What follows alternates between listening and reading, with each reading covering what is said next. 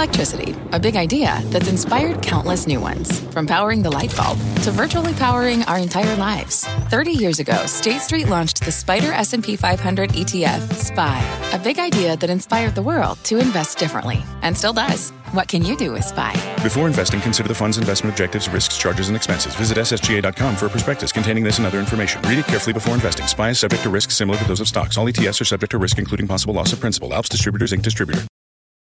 Cathie Wood spoke to you guys about market dislocation. She said that about 5 times. And when it comes to tech, that is really the big question as we start off on this Monday morning. Quality versus unprofitable, value versus growth. So big test for some of those names in the latter group. That comes tonight in the form of Zoom. Classic case here of a product that got its clock cleaned by Microsoft Teams, Google Suite, that dreaded bundle we talk about so often. It's DocuSign as well. It's Twilio and even Slack bought by Salesforce, which reports on Wednesday, by the way. OneNote this morning says that investors are pondering a Slack spinoff or even a Tableau spinoff. That's another buzzy software name that Benioff picked up in 2019 that may or may not be living up to its promise for investors and has the activists circling. Those questions are going to come up in the next week with a lot of these names reporting.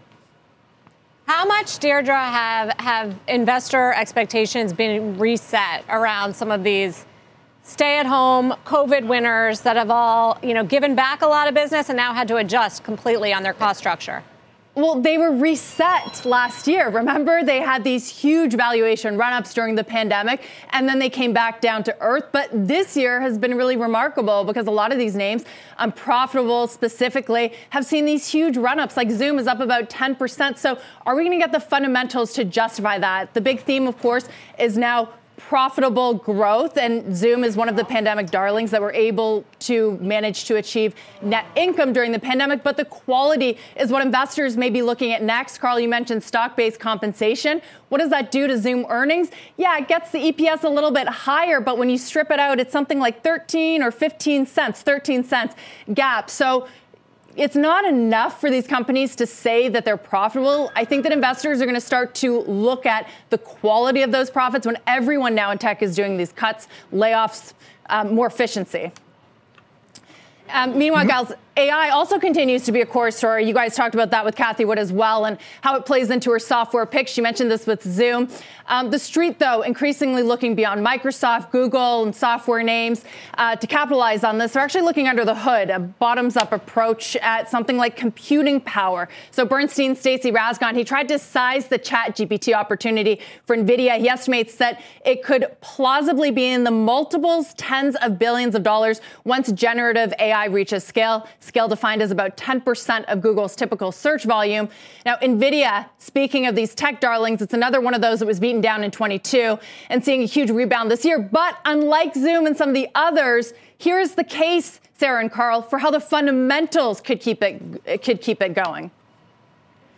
So even though it had this huge run-up already on earnings on the AI story, you're saying a lot more to come.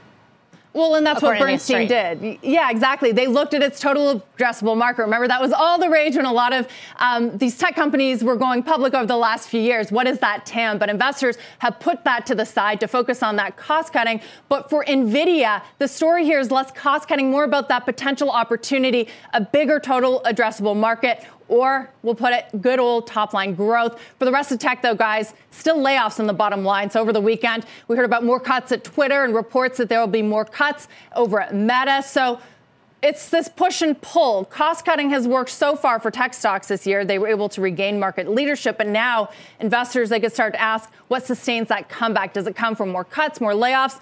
Buy side definitely talking about more workforce reductions, them not being over, or does it come from a transition back to top-line growth? And that could come from a lot of places, guys, that you're talking about throughout the morning. Macro via soft landing, recurring software revenue, consumer rebound in China. So a more focused, efficient workforce could position these tech companies like Meta, Twitter to take advantage, or could cut too much and leave them too lean to capitalize on some of those better macro and fundamentals. It's pretty amazing how quickly the conversation shifted from crypto, chips, and gaming, the channel in gaming, to now this new supposedly generational opportunity in AI. Yeah. But what I will say is that you hear CEOs talk about AI differently than, say, some of these other I mean, it's hard to separate, right, the noise from what's real, but on AI, a lot of them are really investing in this. And I keep thinking of Roelof Botha, who told us at Sequoia, we're at the early stages. Yeah. It's not even overhyped yet. Deirdre, thank you. This podcast is supported by FedEx. Dear small and medium businesses, no one wants happy customers more than you do.